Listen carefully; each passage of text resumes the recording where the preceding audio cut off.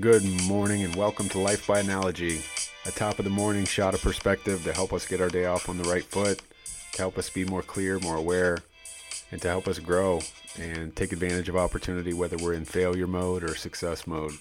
I hope you guys enjoy and you find this applicable to your own life and you continue to grow day by day. What's up, guys? Happy Wednesday, midweek already. Hope you're having a great week so far. Have you ever seen a movie trailer and it was so good, it left you on the edge of your seat, you just had to go to the theater and see that movie in full? I know that's happened to me.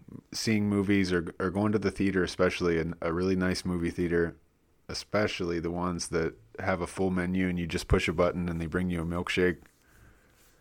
Studio Movie Grill, I think they're called. Those are the best, but just the whole experience of going to the movies and watching a piece of work like that on such a big screen with such powerful sound, it's just something I really enjoy. It became a hobby for me and on business trips.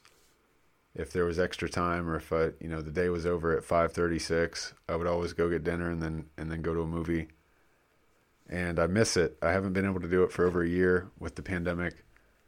But I was thinking about movie trailers and how impactful they are for, at least in our life, in our household. That's how we make a decision on if we're going to spend our time watching a movie or not, is simply on the trailer, especially if it's not something that's well known. So the less of a blockbuster it is and the less we know what to expect, the more potent a movie trailer needs to be for us to commit our time to watching it. We've seen some really bad trailers. We've seen some trailers that don't make sense where you can tell they just put 30 quick scenes together and they tried to use like pace and a lot of noise and movement to create excitement, but there was no flow or really vision to the trailer.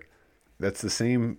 A movie trailer is very similar to the way we cast a vision for the life that we want to lead and the person we want to be and the things that we want to do, the dreams we want to capture. And if you sit down and think about how you want to script out your life and what your movie would be like and how you would persuade people to view your movie if you had to break it down into a minute and a half, I think that really makes it easy to bring into focus the things that you love to do and the things that you love and really who you are at your core. And so try that exercise. I'm certainly going to. I'm going to try to write out the script, a minute and a half script for who I want or how I want my trailer to portray the movie that I'm going to have when I'm done with this life. And I'm going to use that as a guiding light to do the things that I love and the things that'll make me happy. Action.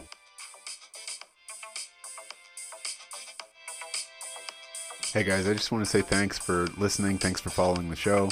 This has been an incredible experience for me. I hope you find value and you're able to apply some of the things that we talk about in these interviews to your life. And if you want to provide value back for me, by all means, go to Apple Podcasts and leave me a review for how it's impacted your life for the better and ultimately how it's helping you chase that elusive best version of yourself.